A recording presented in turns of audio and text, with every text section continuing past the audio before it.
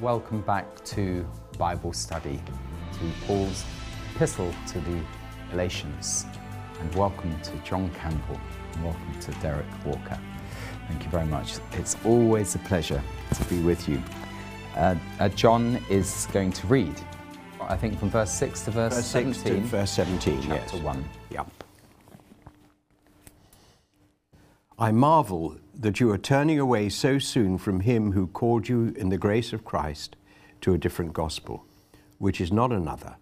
But there are some who trouble you and want to pervert the gospel of Christ. But even if we or an angel from heaven preach any other gospel to you than that we have preached to you, let him be accursed. As we have said before, so now I say again, if anyone preaches any other gospel to you than what you have received, let him be accursed. For do I now persuade men or God? Or do I seek to please men? For if I still please men, I would not be a bondservant of Christ. But I make known to you, brethren, that the gospel which was preached by me is not according to man. For I neither received it from man, nor was I taught it, but it came through the revelation of Jesus Christ.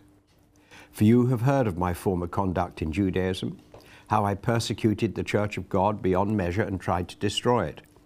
And I advanced in Judaism beyond many of my contemporaries in my own nation, being more exceedingly jealous for the traditions of my fathers.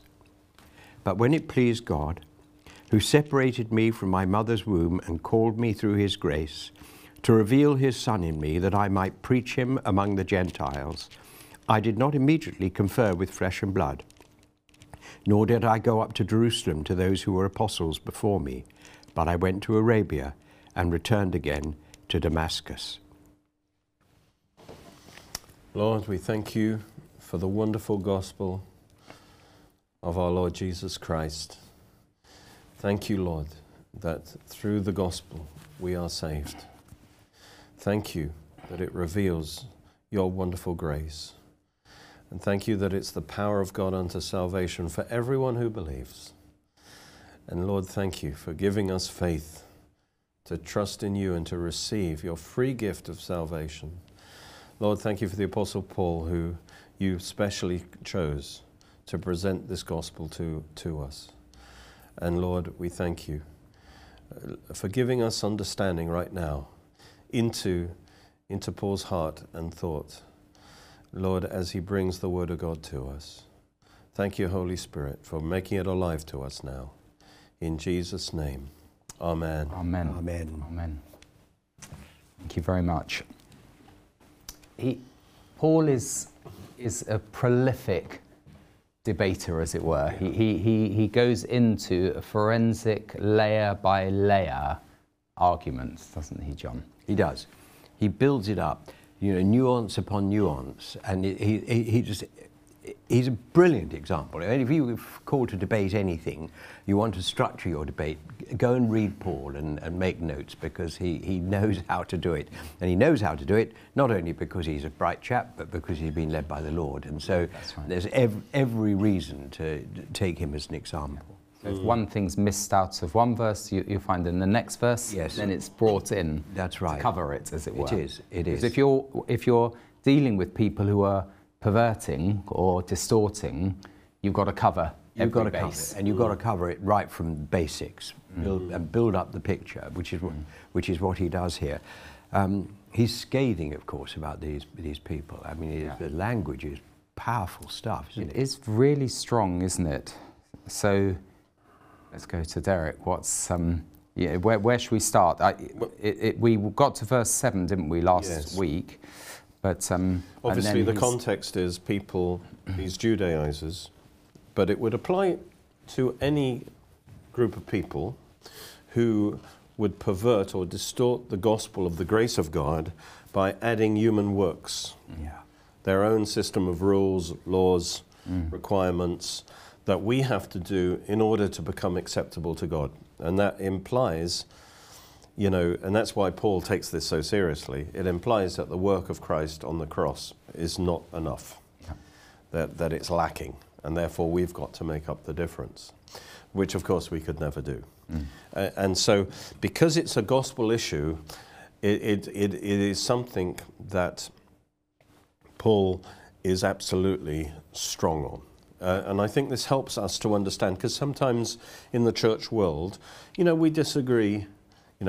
You're a Calvinist, I'm an Arminianist, or whatever, Molinist. Or there's many issues that obviously we might feel strongly about, but we wouldn't divide and say, look, I can't work with you because you believe this, and that's right.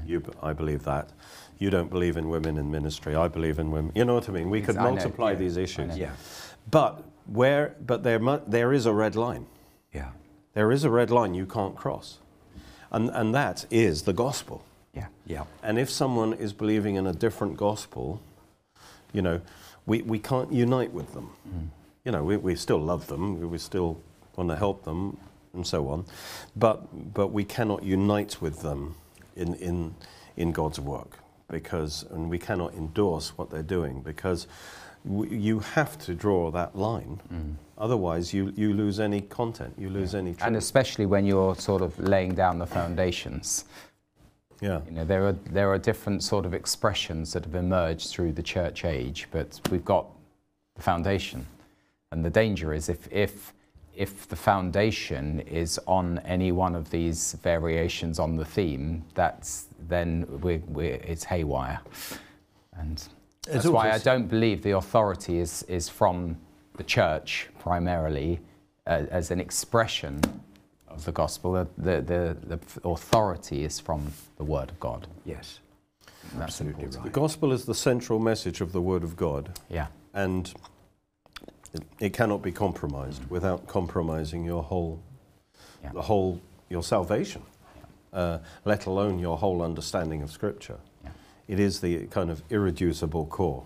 That's right. It's the revelation of God through His Word. Because some would say, oh, well, God reveals Himself to me, through His Spirit, and that should be of equal, because it's the same Spirit, should be of equal authority to the what was revealed to the apostles and to Paul. But I think that is a very dangerous approach. Yes. Oh, yeah. Just logically, it doesn't seem to hold together, because of the contradictions. Then who do you listen to?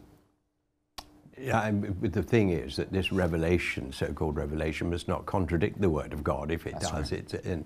And if it is in line with the Word of God, then clearly the Word of God is senior, is above it, because it's the benchmark, it's the test.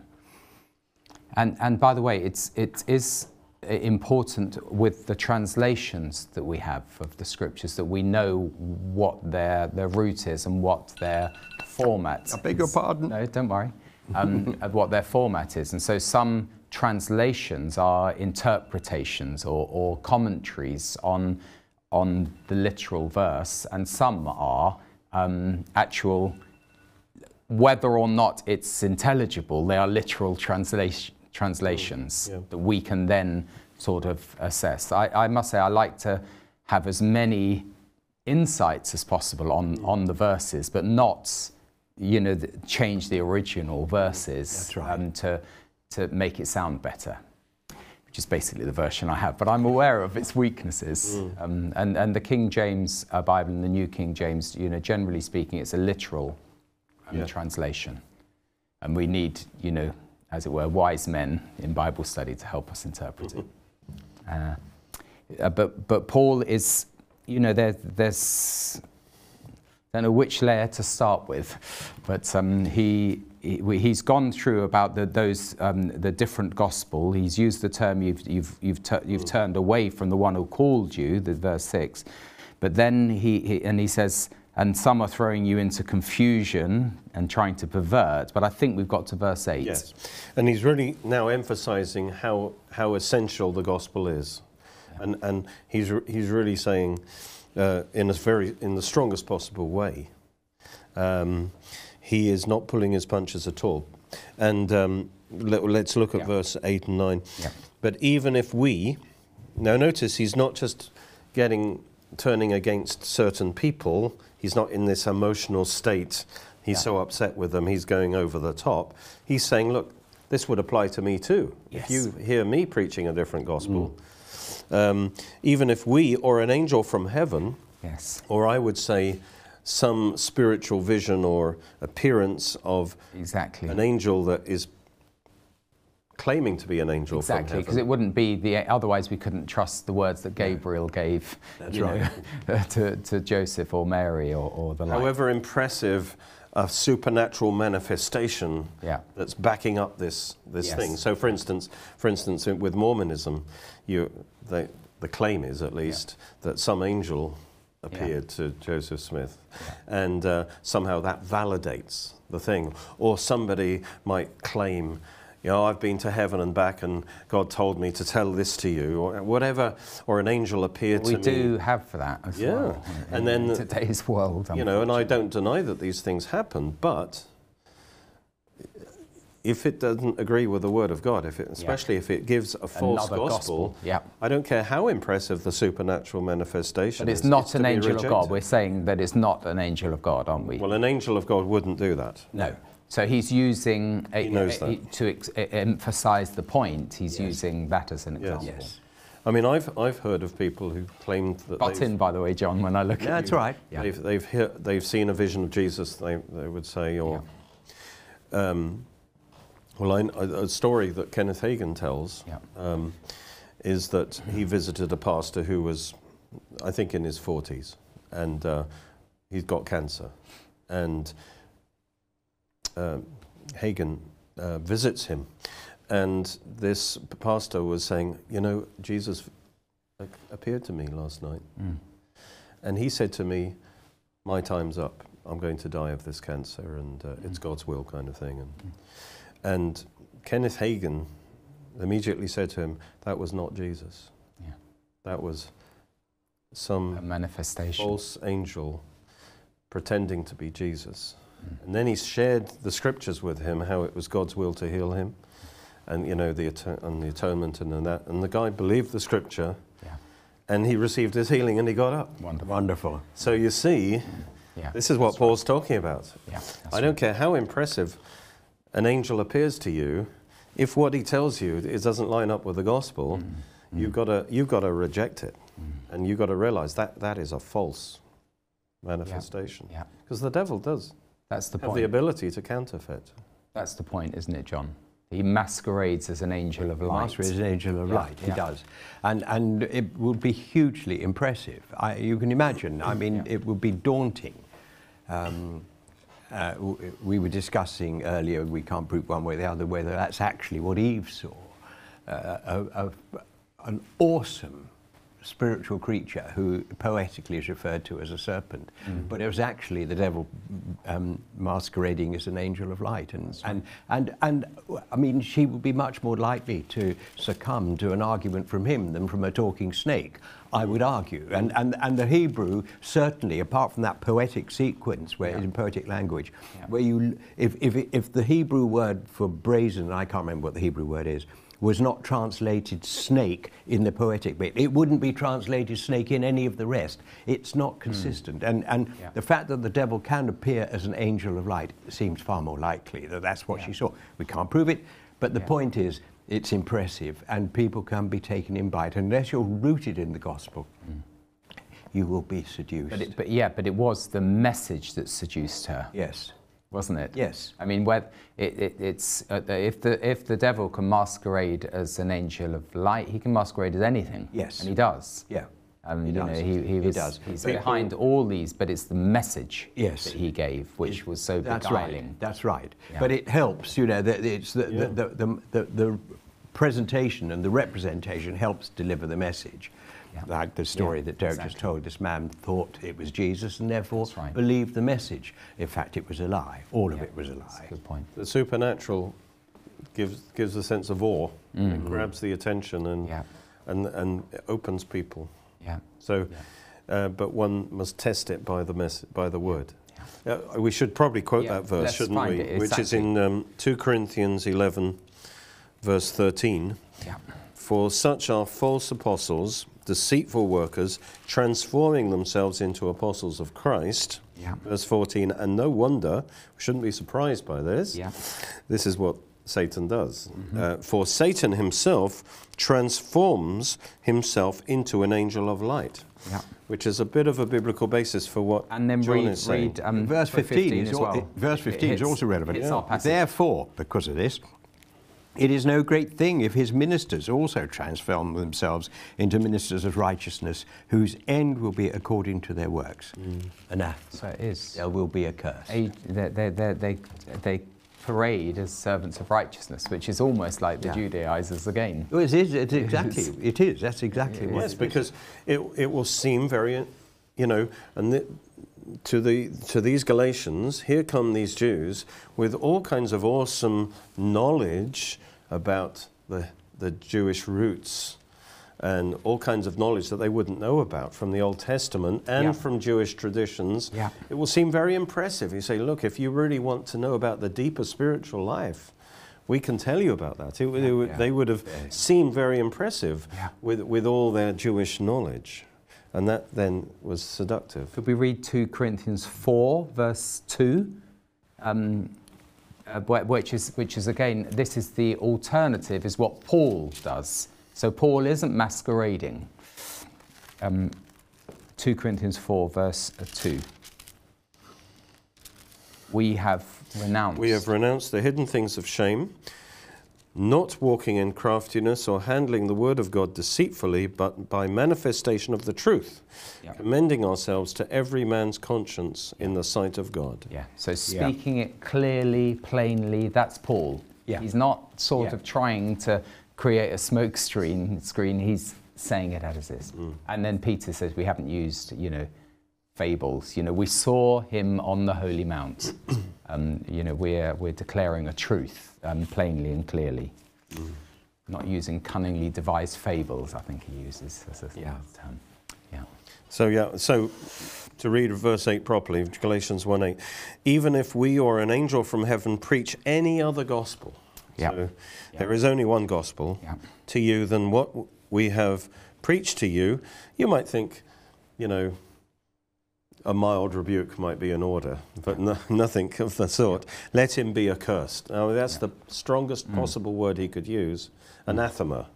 Let him be anathema, which I think corresponds to a Hebrew word, which basically means devoted to destruction. A bit like I can't remember the Hebrew word right now, but Karim, something like that, Karim. Jericho was devoted to destruction. They weren't allowed to take any spoils from it. It was devoted to destruction. And so what he's saying is these people are under the judgment of God. They are devoted to destruction if they don't repent. To hell.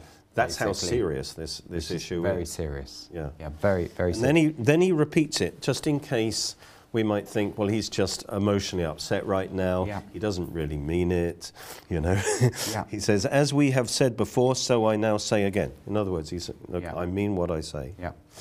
It's the double emphasis. If anyone preaches any other gospel to you than what you have received, that's right, let him be anathema. So, by the way, that's not just the double. He's added what you have received. He's sort of actually pulling another string, as it were, in his arguments. You've received this. So it's not just that they're going to be cursed and double cursed. It's, just remember, you've received this yourself. The gospel that Paul preached and that they received. And he is saying, really, why is he so serious? First of all, I would say it's because a false gospel attacks the glory of Christ. And that's very serious, because you're saying what Christ did is not enough. So we've got to add to what he did. And that diminishes the work of the cross. It diminishes God's glory. And secondly, it's serious because it will lead to people's eternal damnation. Because the gospel is the power of God unto salvation.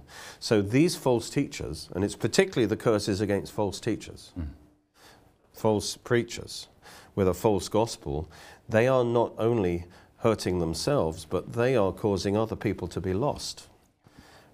And remember what Jesus said about, if you are an offense to a young one, it'd be better for you that a millstone was tied around your neck and you be thrown in the sea, because you are causing others to lose their salvation. That's why he's so strong. It's really, really strong. Let him be devoted to be to destruction. So it's depersonalized. It's not subjective. It's not whether it's from Paul or from angels or from anyone else, if it's another gospel. And then it is what has been preached and what they have received. So he's not repeating himself. He's adding this angle, that angle, to re-emphasize, to reinforce the point. Yeah, I mean, you can imagine him. I can imagine him. Yeah. Imagine him dictating to his scribe. This is going on, and you can feel the passion in the man. And he got to get it right. Here he is reciting to his scribe.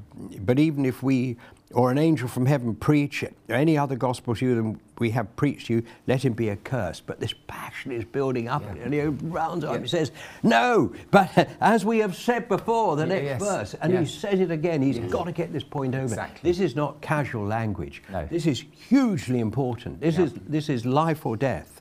And these people, the Judaizers, the false teachers over there, they're under God's condemnation. There's no doubt about it. Yeah. This is not the gospel. Yeah.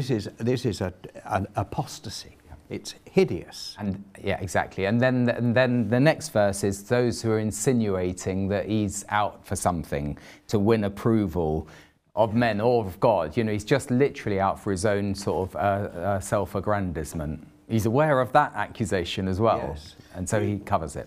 And just to emphasize, although it's directed against those who are teaching a gospel of works, but the implication is that they are doomed to destruction because they're leading others to destruction. In other words, if you believe and put your trust in a gospel of works, you too are doomed to destruction. Because there is only one salvation, and that's by grace. So, and you're leading an example for others. So, but the whole world is almost preaching that gospel of works, aren't they? So he's talking to most of our society today. It's powerful. He's actually saying this is the wrong gospel. I know it's the context of those who have been within the household of faith. He wouldn't maybe use that language at Areopagus, say in Acts 17. He would probably be a little bit more gentle, leading them into the revelation of who the unknown God is. But for those who have been in and heard the gospel and been in the household of faith, he's shocking them into repentance. He knows that if this got caught hold within the church, it would destroy the church from within. This legalism. So he's got to fight. And I think what he's saying now in verse 10, do I now persuade men or God, or do I seek to please men? I think one of the accusations that these legalists had against Paul is, oh, well, you're pleasing the Gentiles. You're giving them a soft gospel. You're taking out the law of Moses. You're just telling them what they want to hear, that it's just free. You're just a man pleaser, Paul. Exactly. Yeah. And he's saying, what he's saying about this serious warning. Yeah. This is not the kind of language a man pleaser uses. That's right. That's right. Because Paul, by saying something like that, he's going to upset a bunch of people. Isn't he? Saying, look, you're accursed if you believe any other gospel. So we definitely know he's not a man pleaser. I'm not a man pleaser. Such a man's praise is not from men, but from God. But then he adds in, I'm not even doing it, I'm not a God pleaser almost. So because the people who are doing salvation by works, they're the ones who are trying to please. You know what I mean? He's actually arguing, he's actually saying that there's no logic to saying that I'm trying to be a God pleaser. I'm actually receiving from God. That's the gospel, His grace. Yes. I've read too much into that. No, there's an interesting... That verse 10. Yeah. He's affirming particularly, he said, if I pleased men, I would not be a bondservant of Christ. Yeah. Now, of course, we should please men. I mean, we're not out to displease men. Yeah.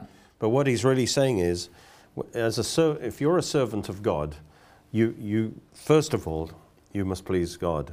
Yeah. Yes, we want to please men. We want to present things in a way that's acceptable and pleasing. But our first priority is to speak what Christ wants us to speak. Yeah. pleasing men is a secondary issue. Could I just get your verse then, verse 10? Just read the beginning of verse 10, John, just in case I've got it completely wrong. For do I now persuade men or God? That's it. So what I've got is, am I now trying to win the approval of men or of God? And so his argument is that he's actually trying to win the approval of God. Yeah, the words that he has just spoken, he wants them to know this is from God. Yeah. This is not just him. That's it. You know, if he was preaching the gospel he preached because it would be a popular message and that was the accusation really. Yeah, you're getting a lot of success with the Gentiles because you're telling them, you're titillating their ears. Yes. You're telling them what they want to hear, you know, which is quite a crafty argument in a way.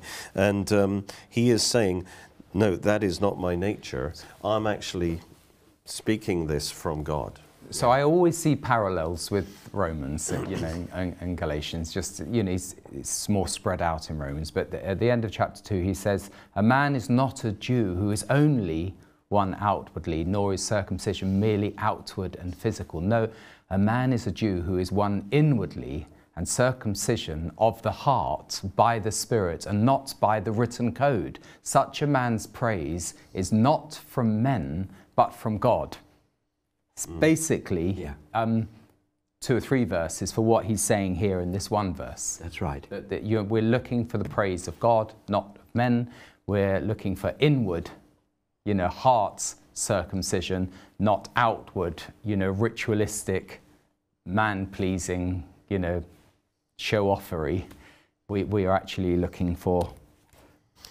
Bottom line, no one can serve 2 masters.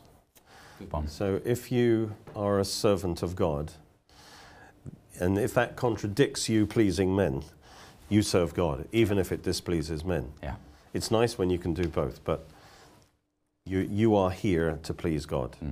And I think that's what he's saying is, first of all, the way I spoke so strongly, that shows you that I'm not a man-pleaser, what they claim. I'm not just trying to keep everyone happy, yes, you know, by choosing my words carefully. Yes, yes. I'm not of that nature. Yeah. But secondly, he's saying, I want you to know that I'm not expressing my personal peeve. I'm speaking as a bondservant of Christ. I'm telling you what Christ is saying. In other words, this is not just me saying this, I'm speaking the word of God. Yeah. That if you adhere to a gospel of works, you are doomed to destruction.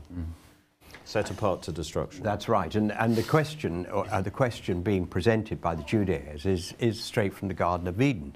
Did God really say? And it's that question which keeps repeating itself all through history. Did God really say? We need to look down and complicate this and bring in the law of Moses and everything else, because this is too good to be true. And it's just going to encourage licentious behaviour. That's right. That is right. That's right. It said nothing has changed. From a human perspective, yeah. Yeah, exactly. Nothing has changed. Exactly. Yes, so... That leads right into the next verse. Yeah, so we're really rattling along now. We're in verse 11. This is coming from God, he's saying. And that's his claim. But I make known to you, brethren, that the gospel which was preached by me is not according to man. Yeah. Okay, that's his central claim that he's now going to back up in the next verses. This is. I am not speaking from myself. I am speaking as a bondservant of Christ. Yeah. I am speaking the message that Christ himself gave to me and commissioned me to preach. It is not from man, it is from God. So if you reject my gospel, you're actually rejecting God. Yeah. And you're dooming yourself to destruction. It's a very strong claim. It is really, really strong. And then that's when he gets into his biography Yeah. of his salvation, just to prove that point, that the message he got is not something he invented or that he learnt by tradition. So another Romans line, this in chapter 3, where he says, some may say and some claim that I say, let us do evil that good may result. And then he says their condemnation is deserved. There are people out there hitting him from different sides, aren't there? You know, and even falsely saying what Paul, you know, actually misrepresenting what he's saying. He's deliberately doing it. it makes sense to me, and I'd never really thought about it until we decided to do this book, of where Galatians fits in the history and the chronology of Paul's writings. And Derek makes a convincing case for it being his first letter. And I think it is convincing because you see Paul building upon his arguments in Galatians in other epistles. He's carrying this thing forward. And while you were talking, I was thinking of what he said in 1 Corinthians 1, where he says in verse 17, "For Christ did not send me to baptize, but to preach the gospel, not with the wisdom of words, lest the cross of Christ should be made of no effect. For the message of the cross is foolishness to those who are perishing." And this is the point. It is foolish. They cannot accept it. It's too simple. It's too straightforward. It can't be true. It's foolishness, but they're perishing. That's right. And they want others to perish with them. So to those who are perishing, but to us who are being saved, it is the power of God, isn't it? Isn't that wonderful? And the thing about the cross is that it absolutely strips away any other claim, doesn't it? to our salvation.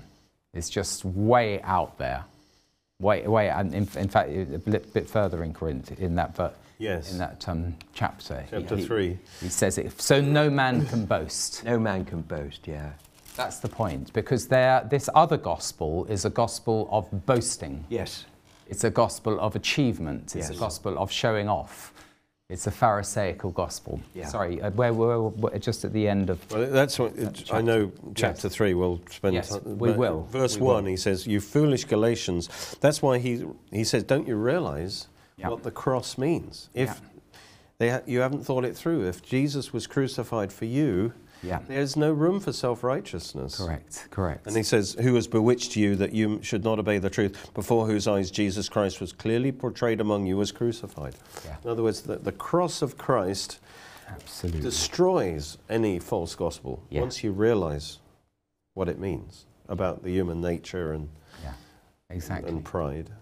Yeah, but Paul, sorry, not Paul, John, you're not there yet, but John's, I mean, John's pretty a cool name. But this point about how there is this sort of expansion of Galatians in the other writings, later writings of Paul. Yeah. Especially Romans.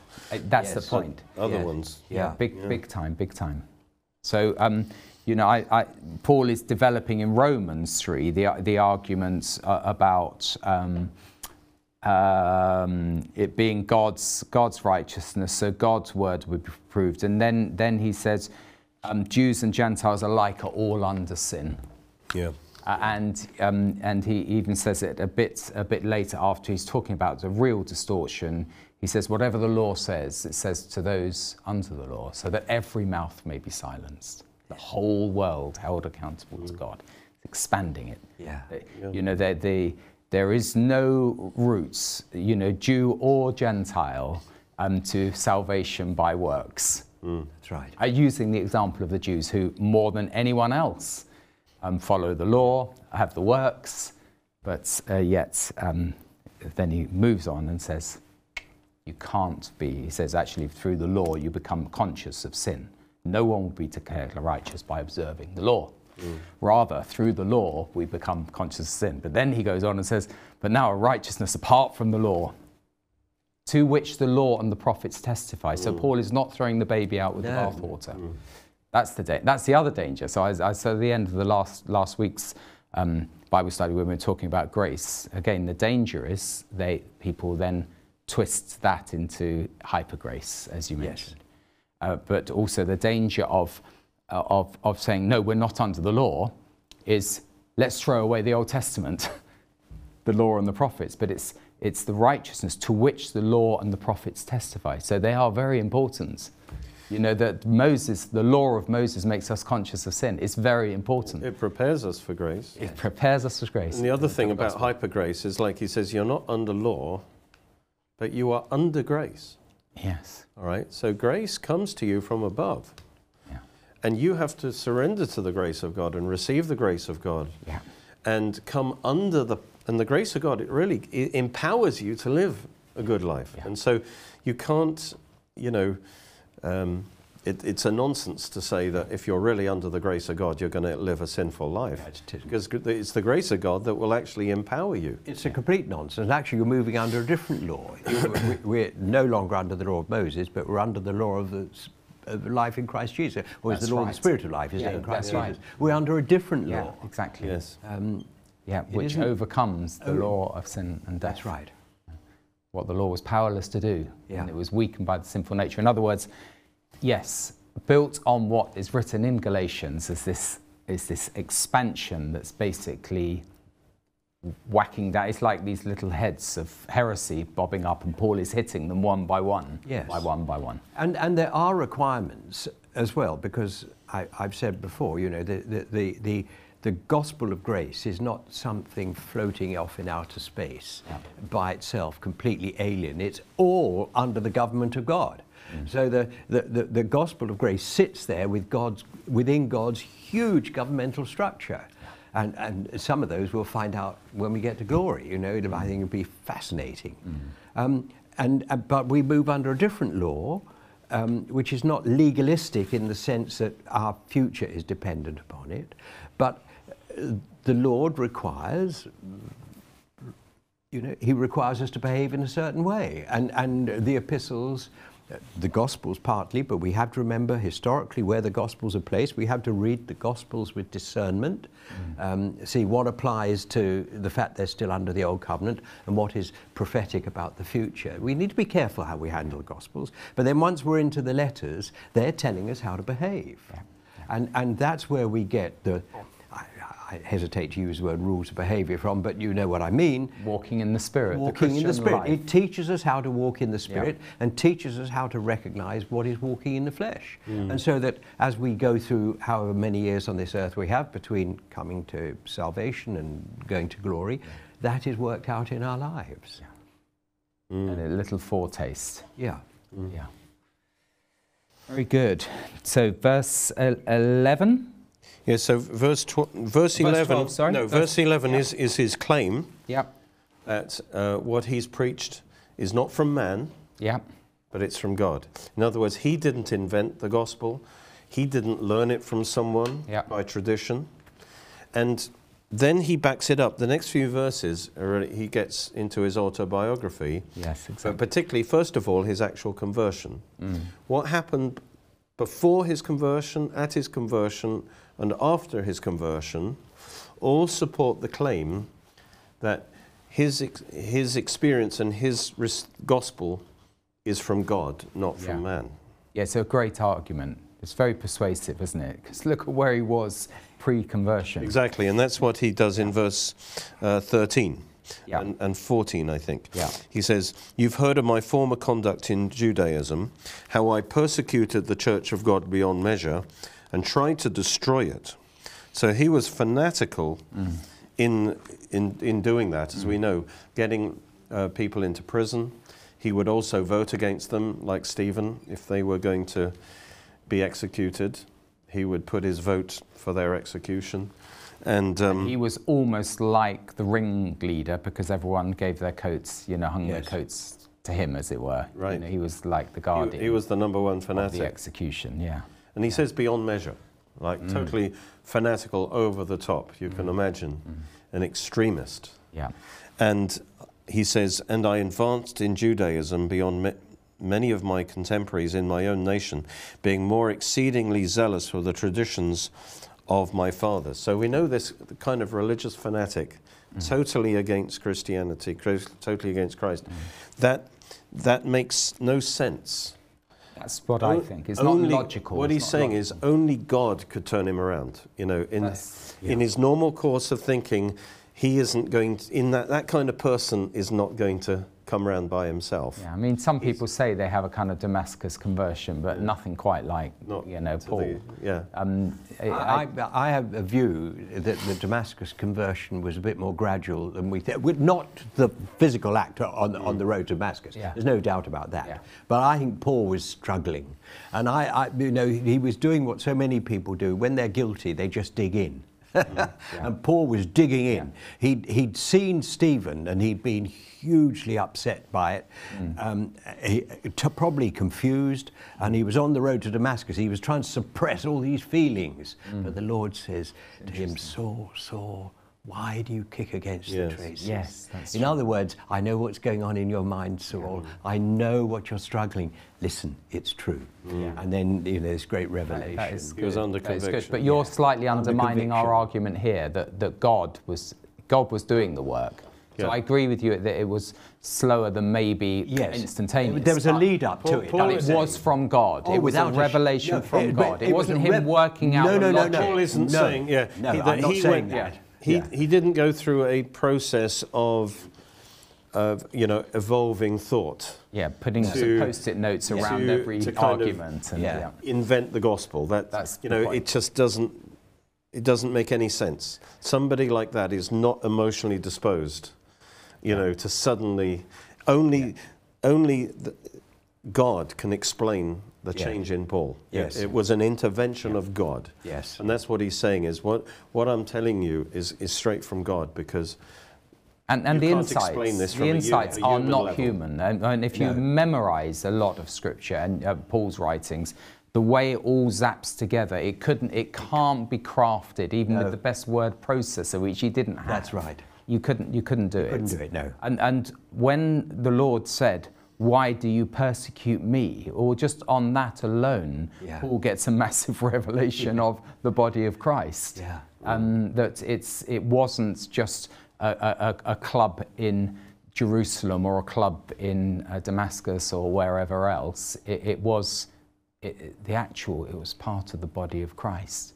You got that revelation. The Lord said it to him. I know. And the point he's making, of course, is that this kind of religious fanatic, and we know this kind of in different religions, but out there.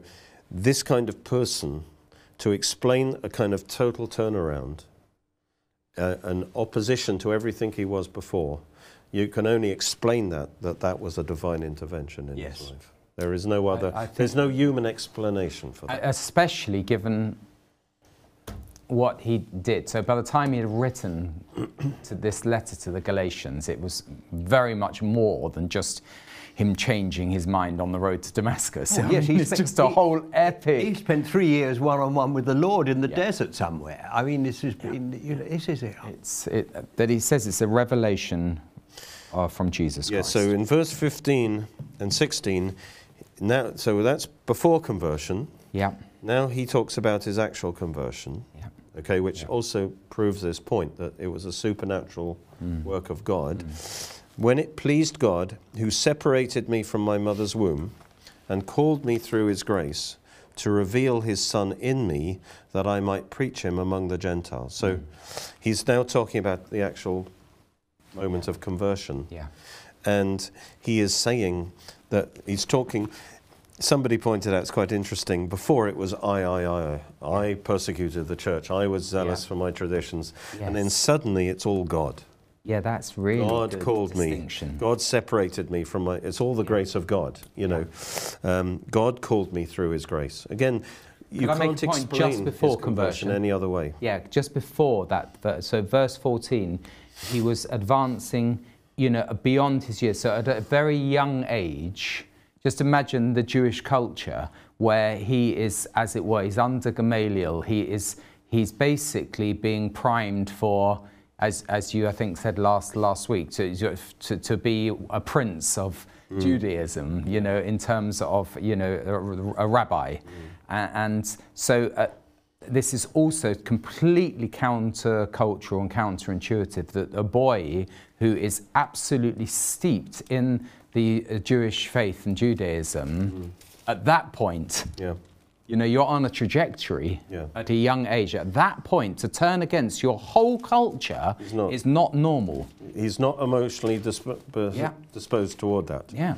And you can only explain it by the divine intervention. Yes, that's the point. And he's saying that's the only rational explanation. Yeah. And he said, it's because God has called me from my birth. Yeah.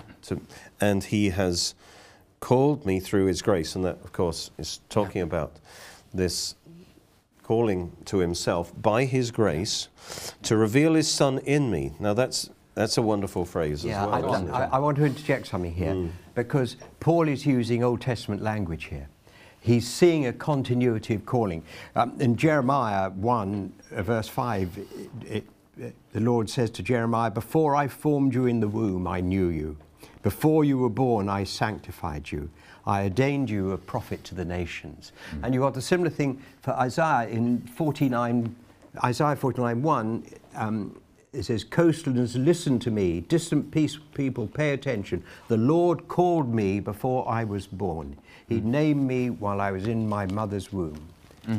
And so Paul is using Old Testament language here to explain some sort of continuity of mission, as it were, recognizing who these prophets were. The prophets who Jesus said, you killed them, you murdered them, you just cut them in half and everything else.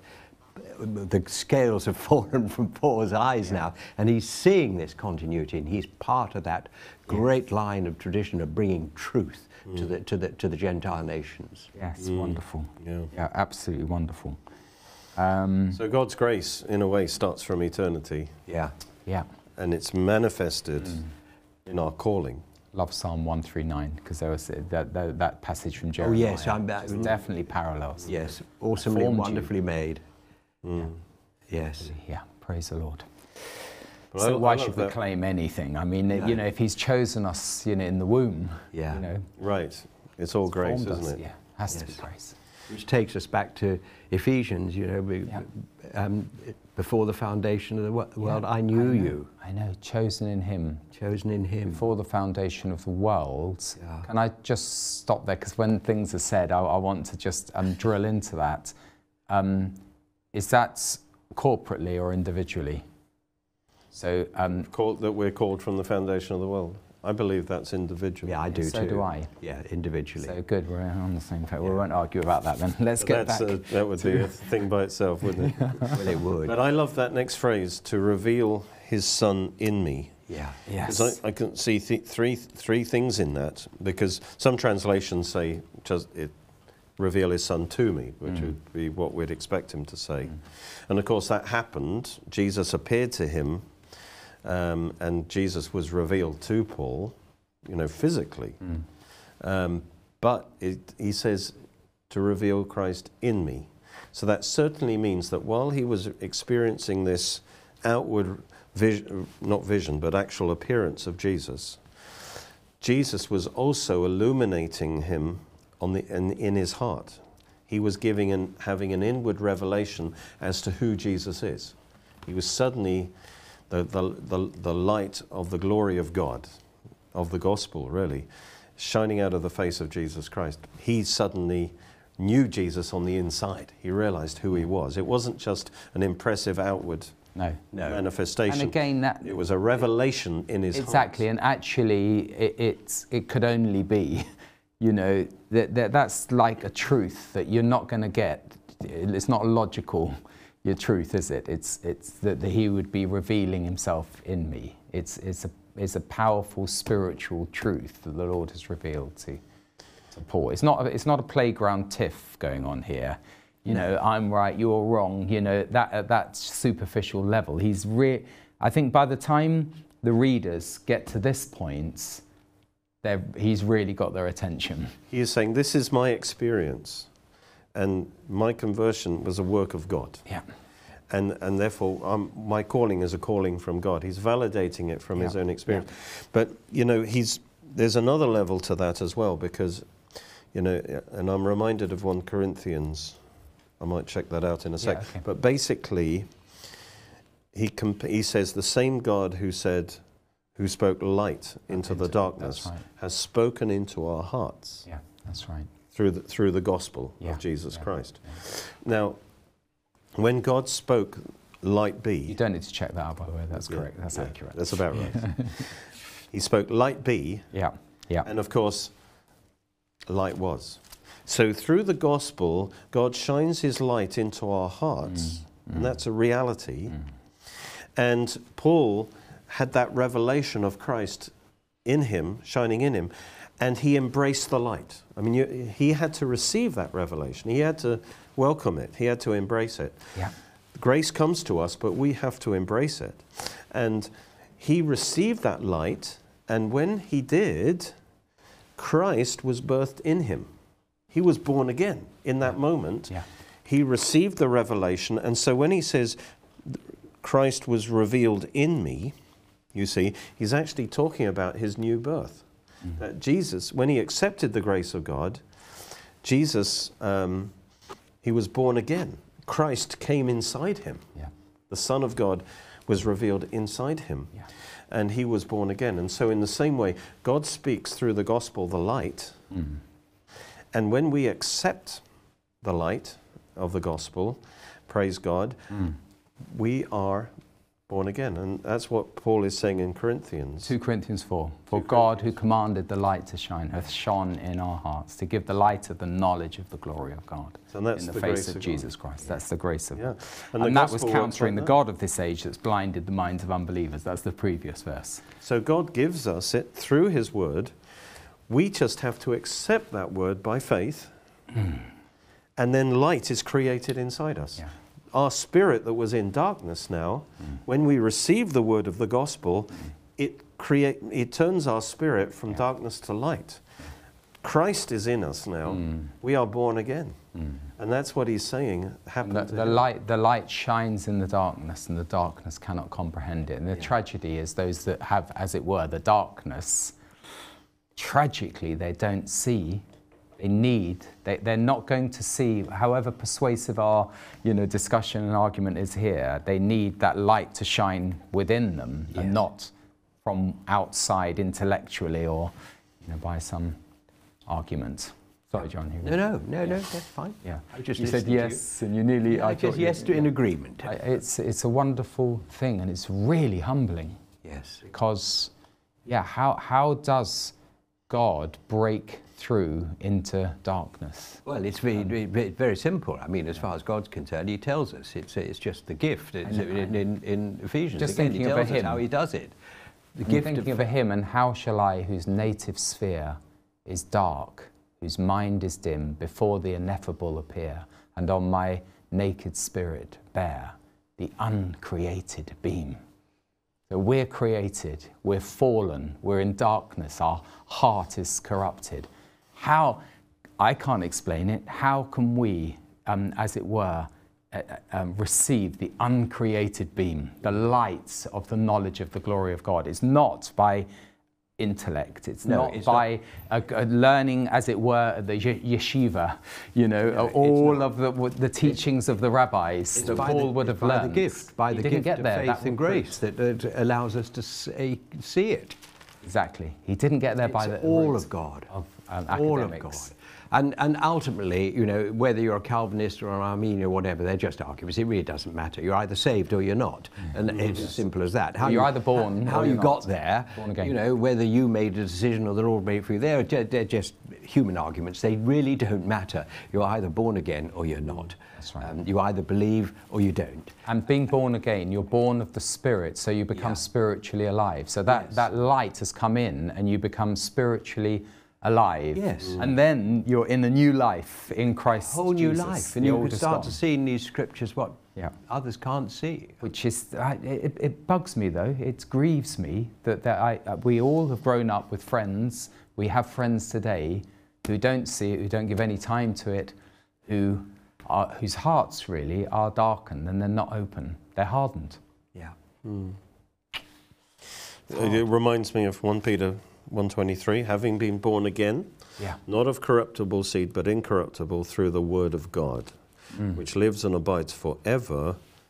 And it says, all flesh is as grass, but the word of the Lord endures forever. This is the word which by the gospel was preached to you. So how were we born? Is it by our own efforts? Can I claim credit for my birth? Ridiculous, isn't it? It was just the seed that brought me to birth. I can't claim credit for that. And we are born again simply by receiving the word of the gospel, praise God, and then that word does it for us. It's by grace, not of works. Derek uses, praise God, a little bit like David uses Selah, in the Psalms. I love it. He just, you can't but say praise God when you think of what he's done for us. It is all of him, not of us. Not of us. We're in the last minutes. Shall I risk it, John? For a comment. Final comment. Well, it's hard to just jump in with a final comment, but it is awesome that the Lord has picked us out. And I'm not pretending I understand it, but he said very clearly, we talked about in Ephesians how he called us before the foundation of the world, and here we see, that the Lord formed Paul in his mother's womb, and when the time was right, praise the Lord, he called him, and it's the same with everyone. Thank you. Thank you very much. We've enjoyed another cracking Bible study in Galatians, and we are fearfully and wonderfully made. Bless you, and we'll see you next week.